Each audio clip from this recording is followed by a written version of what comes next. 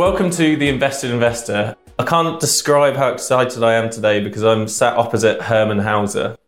Hermann is a distinguished figure within the European startup ecosystem. His entrepreneurial ventures include Acorn and Active Book Company, both of which successfully exited. He was also involved in the incorporation of Arm. Since 1997, he has concentrated on investing, having co-founded Amadeus Capital Partners.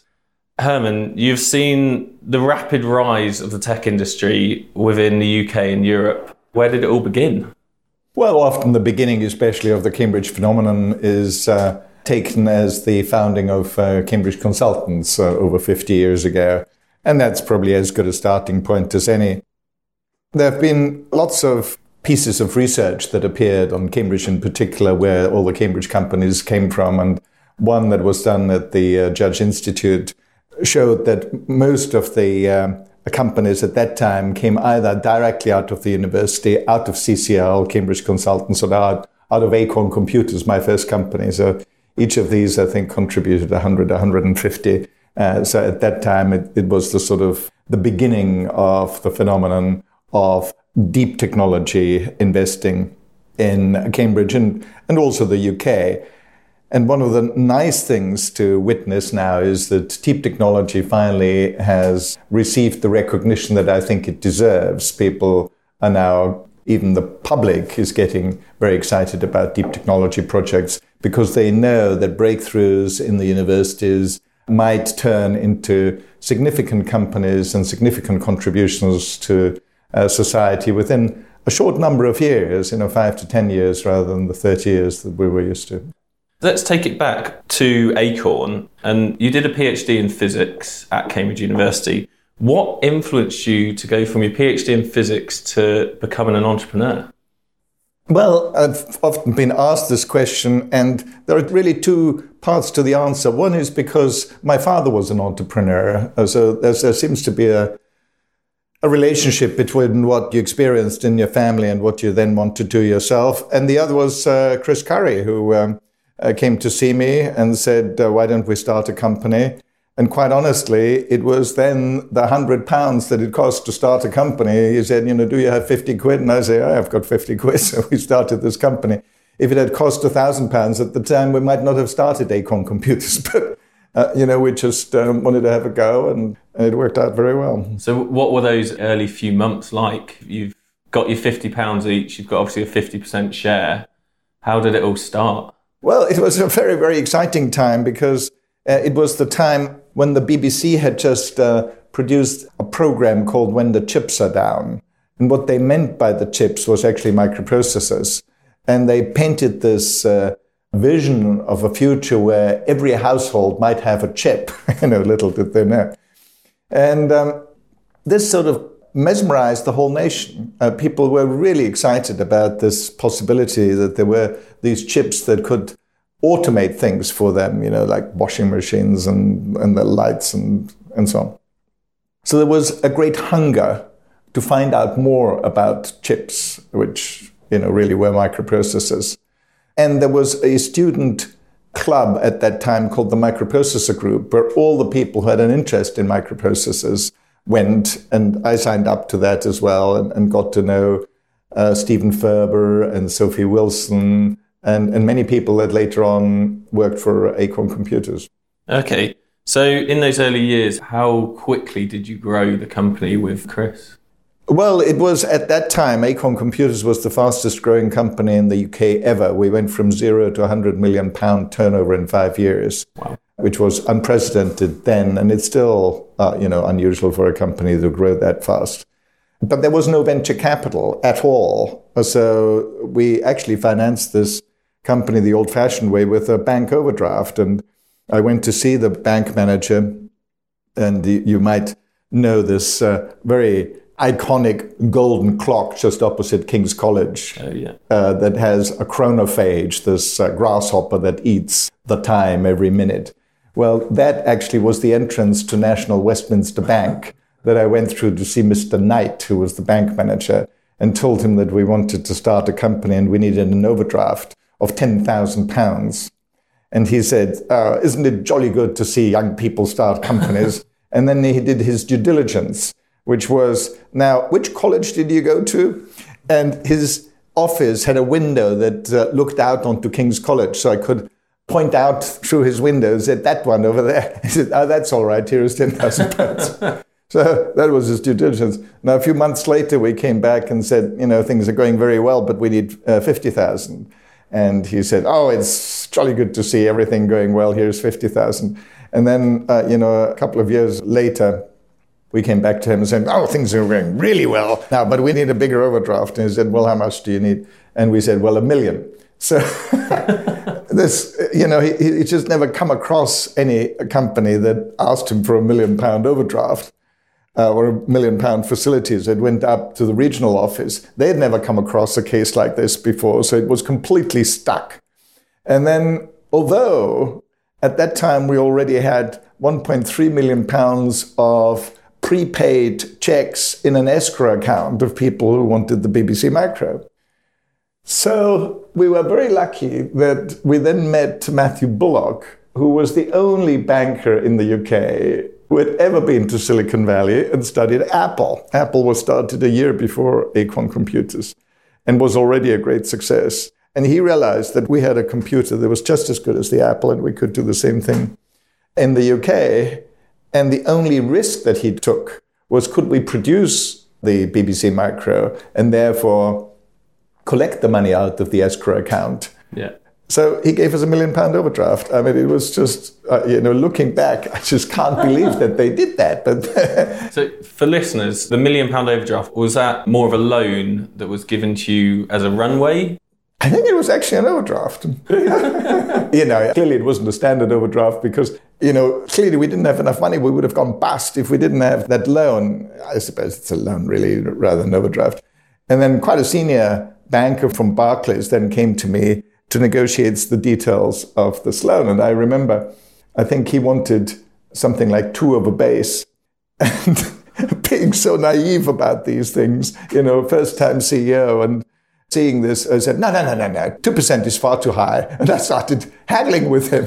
And he managed to negotiate him down to 1.5%. It was a ridiculously low interest rate for the risk that he took. But he was so taken aback that he gave me 1.5%. So that's how we financed Acorn. That's how Acorn became the only company that I know in the world that had a capital gain of 1 millionfold. So every pound that we put in was worth £1 million when we went public. Wow. Okay, so let's talk about the BBC and that 1.3 million. How did that come about? And tell us a story about that. Well, the BBC, in its wisdom, decided after this excitement that they've produced with the program, The Chips Are Down, to educate the nation about microprocessors. So they started a thing called the computer program, which originally was going to be a 10-part series to tell the nation what computers can do. It then ended up to be a 30-part series because it was so unbelievably successful. And in their wisdom, they decided that the only way they can educate the nation about computers if there was a low-cost computer that people could buy to go with the program. And they had worked with Newbury Laboratories for a couple of years to produce such a computer. And they still didn't have a prototype. So they finally decided to open it up and ask 6 people or 6 companies to bid for the BBC contract. And let's see if I can remember them. It was Clive Sinclair, of course, who told them not to go anywhere else. They had no option. The only sensible solution for them is to go with a ZX81, or maybe it was already the Spectrum. Then there was a company called Tangerine. There was Oric. There was a Welsh entry with the Dragon computer. I think the 5th one was NASCOM. Oh, yeah. Which was a well-known home computer kit at the time. And then Acorn Computers, which was us. And they saw us on a Monday with a specification which had everything in the kitchen sink in it, typical BBC. And they were very specific about what they wanted. And that's why they didn't go with Clive Sinclair, because Clive Sinclair didn't have a number of things that they wanted, like a proper keyboard rather than the dead flesh keyboard of the Sinclair Spectrum. And he didn't understand that you have to fit in with the BBC because they've got very clear ideas of what they wanted. And as luck would have it, Steve Ferber already had a computer design in his drawer that he called the Proton, because our first successful computer at Acorn Computers was called the Atom, and the manual to it was called Atomic Theory and Practice. And the Proton, was a clear design already, but it was only a paper design. So I said to Stephen, is there any chance of having a prototype by Friday? And he said, no, absolutely not. This is a crazy idea. So I rang Sophie Wilson and said, Sophie, I've just been talking to Stephen. He said, if we really try hard, we might have a prototype by Friday. Would you be in? She says, Hermann, this is completely mad. This cannot be done. But if Stephen is willing to do it, I'm going to do it. So we worked for 3 days and 3 nights. And there is a nice docudrama called Micromen of the BBC, which dramatizes this situation, but it's very close to the truth, that on Friday morning, the computer didn't work. And I then said, guys, the reason why it doesn't work is because we've got this umbilical cord with the development system. And we could just cut that cord, put the program into EEPROM, and power it up all by itself, and it will work. And they rolled their eyes and said, well, okay, you're the boss, we'll do that, but there's no chance. And it did work. So the BBC arrived, and they couldn't believe that they would have a computer 5 days after they told us what they wanted, after having waited for 2 years with Newbury Laboratory, and they didn't have a prototype yet. So they were impressed by that, and we got the contract. So how many did they order then? We had to prove to them that we could produce 10,000 in the first year. Yeah. And we sold 100,000. Wow. So that was the start of the huge growth for Acorn. And it then became the standard in British schools as well. Yeah. And many software companies and games companies that now exist say that the reason why they could produce these companies and these clever programs is because they all learned how to program on the BBC Micro in the schools. Because it was, Sophie Wilson just did a spectacular job on BBC Basic. It was such an easy programming language and a proper programming language. And it had an easy way of including assembler language, so people also learned about assembler. And the school, the computing teaching in UK took a big step back when PCs were introduced, because PCs didn't have that programming environment. Every school kid would know how to walk up to a BBC Micro and say, print, Joe is a silly bugger or something. And then fill the whole screen with, Joe is silly or I love Mary or something. And they just learned how to program. The other thing that happened, which was very important and very interesting, the easiest way of getting new programs and new games was to actually type them in from programs that were printed in Practical Electronics and Acorn User, because every publication had programs in it. Yeah. And of course, they always made mistakes when they typed it in. So when they made a mistake, it said error in line 74. So then they went back and said, what did I do wrong? And that's how they learned how to program. Wow. And it was, so everybody who left school at that time knew how to program. Yeah. And when the PCs came, they learned how to use Word and Excel, but they didn't learn how to program anymore. Yeah. Until, I guess, nowadays. And people until now, with the code clubs. Yeah. Yeah. So that was my generation that missed out, unfortunately. Yeah, that's very sad. It is very sad. Okay, so let's move on to Acorn growth. It's growing strongly. You then went to IPO it? Yes, we IPO'd it. We took it public. It grew to a market cap of 200 million, which, nowadays on 100 million revenue, you'd have a much higher valuation, probably a 4x revenue or so. But then we got into serious financial difficulty, because the next product that we launched, which was the Electron, which was a low-cost version of the BBC Micro, that everybody wanted for Christmas. And we didn't manage to get them out for Christmas because we had a big problem with the ULA from Ferranti, the chip. We just didn't manage to get it done in time. When was the release then? Was it just slightly after, or was it months after? It was just after Christmas, but we missed the Christmas rush. And then we finally sorted out all our production problems and had them coming in by the lorry load. And the next Christmas, everybody wanted to buy CD players rather than home computers. The sort of hype had dissipated. And, we didn't know how to turn off these large orders that we had, and we had a cash flow problem. And we finally had to be rescued by Olivetti, who were a wonderful shareholder, and I became vice president of research for Olivetti, which is really the only proper job I've ever had in my life. And I really enjoyed those 3 years at Olivetti. So Olivetti is an Italian company. Did you move to Italy? I did. I moved to Ivrea. It was the number one PC company in Europe at the time, with a $7 billion revenue base. So it was a fantastically exciting time. But they didn't have a lot of R&D, so I was asked to set up R&D labs. And I had 7 R&D labs all over the world that produced spectacular results, including the ones in Cambridge that then produced a number of, really successful companies like Verata, which became a $5 billion company. And just the share that Olivetti got on Verata more than paid for the whole lab, all the investment that they ever made in the lab for the whole life of the lab. It was great success. That is a great success.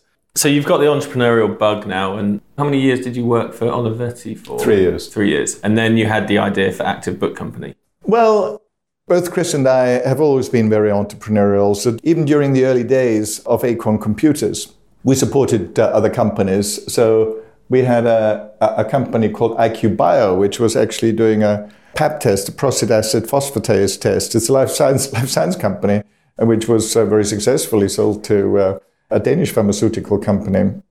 So we've been sort of doing business angel investments very early on. Yeah. And then during Olivetti, I had this wonderful person who was the vice chairman of Olivetti, El Serino Piol, who I actually started a venture capital company with called 4CV. So that was my first excursion into venture. And we did a lot of corporate venturing together with Olivetti. So we made lots of investments at Olivetti, also in America. Stratus Computers was one of the famous ones. And El Serino was just a wonderful mentor for me. So you obviously got the entrepreneurial bug from your father and then setting up Acorn. What was Active Book Company and what was the product? So that was when I came back to Cambridge. I started Active Book Company. And the idea was that most people knew how to write. So if you could create a user interface where people could write on the screen rather than having to type, you'd have a much bigger audience. So this was quite a seductive argument. And there was a lot of excitement about pen computers. The US had a famous startup called Go, which was backed by Kleiner Perkins. And I remember turning up with my Active Book Company project at Esther Dyson's PC Forum conference. This was the conference where everybody met. So Bill Gates and Steve Jobs and Larry Ellison were always there. We often were on the same table.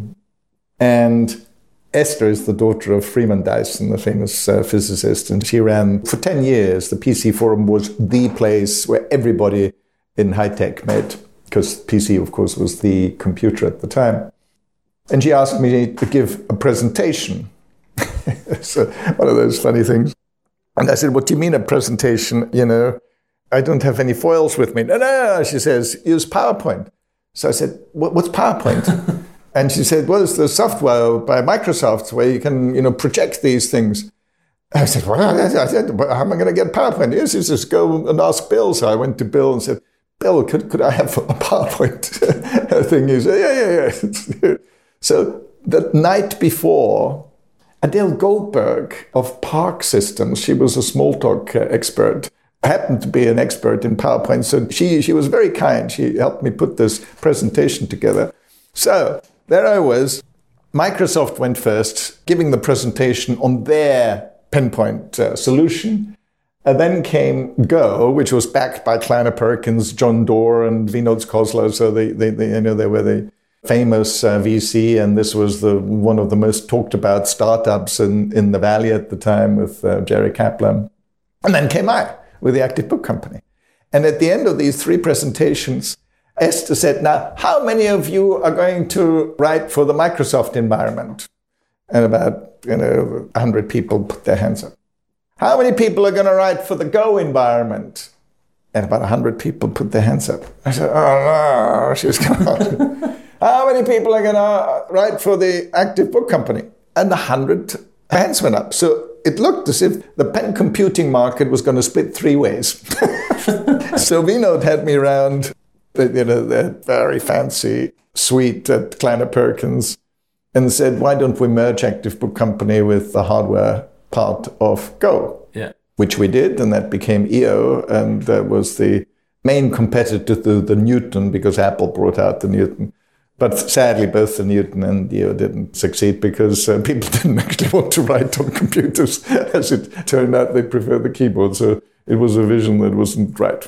It was a vision that led on to what is now a smartphone, though, isn't it? Yes, it did. And actually, many smartphones do have now pens. And the thing that convinced us all that the pen was going to be a revolution in user interface is that all the user interface studies have shown that the pen was the fastest way of picking a single pixel out of a screen. So the dexterity that we have with the hand-eye coordination on a screen is phenomenal, much better than with a mouse.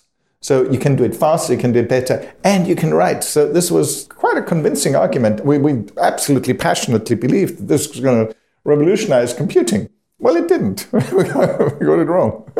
So what did you do differently with Active Book Company compared to Acorn? How did you run it differently? Was there anything that you learned from Acorn that you kind of transferred into Active Book Company?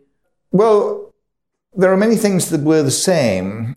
It was a breakthrough technology. It was working with exceptionally bright people. Otherwise, we wouldn't have impressed Kleiner Perkins and everybody there.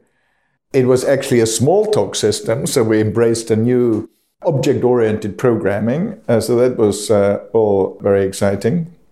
The difference was, of course, it was really a second stage because PCs already existed, and it wasn't as revolutionary as the BBC Micro. It was a version of a computer, and it was a portable computer. Of course, so it was battery operated. And in that sense, I learned that, of course, lower power was very important.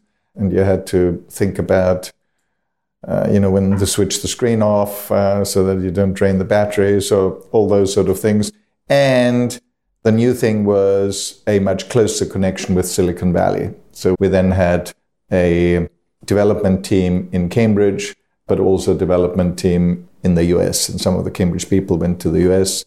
And from a technical point of view, it was a great success. It was the first pen computer together with the Newton at the time. And in a way, it was the forerunner of the iPad. Yeah, no, definitely. Yeah. That connection with Silicon Valley, did that then lead on to your involvement with ARM? Yes, it was actually at the same time that Apple was looking for a new processor for the Newton. They were working with AT&T on a microprocessor called the Hobbit. And Larry Tesler, who was in charge of the Newton project, it was just an amazing decision. He did not trust AT&T. He preferred a little Cambridge startup to do the microprocessor for the Newton. And he argued correctly that AT&T wouldn't follow through with the Hobbit, which in the end they didn't. They killed it because they'd killed a microprocessor before. So he knew that they try something, and if it doesn't quite work, they abandon it and just scrap it. And I suppose he argued that the little Cambridge company had nowhere else to go, so there was never going to abandon that processor. and Apple could fund it anyway if they wanted to. So they bought 43% of ARM for $1.5 million. Wow. Which was the only money that ever went into ARM. Wow. Until it floated just a couple of years ago. Oh, no, sorry, didn't float. Sorry, sold, yeah. Well, it floated before that it became a public company, and then it was sold for $32 billion. But John Scully, you can read that on the internet, this is not me talking, said that Apple would not have survived had they not been able to sell their $1.5 million stake for $800 million at the time when they were in really serious financial difficulty. That's John Scully saying it, not me. And that was a period when Steve Jobs had left, hadn't he? That's and right. He came back. And Apple was making losses and couldn't finance the company anymore. We actually saved Apple, which is actually not widely known. Thank you for listening to part 1 of Hermann Hauser's truly incredible journey. It was fascinating to hear how he managed to secure funding from the bank for Acorn computers, and how the team managed to put together a product for the BBC in just a few days. Be sure to listen to part 2, which includes his top tips to entrepreneurs, as well as his continued angel investments. Thanks for listening to another Invested Investor podcast. You can subscribe to all future podcasts via our website, investedinvestor.com, or via a number of podcast platforms online. Remember, you can order our book online. And be sure to follow us on Twitter, LinkedIn, and Facebook to get the most up-to-date, interesting, and insightful content from the Invested Investor.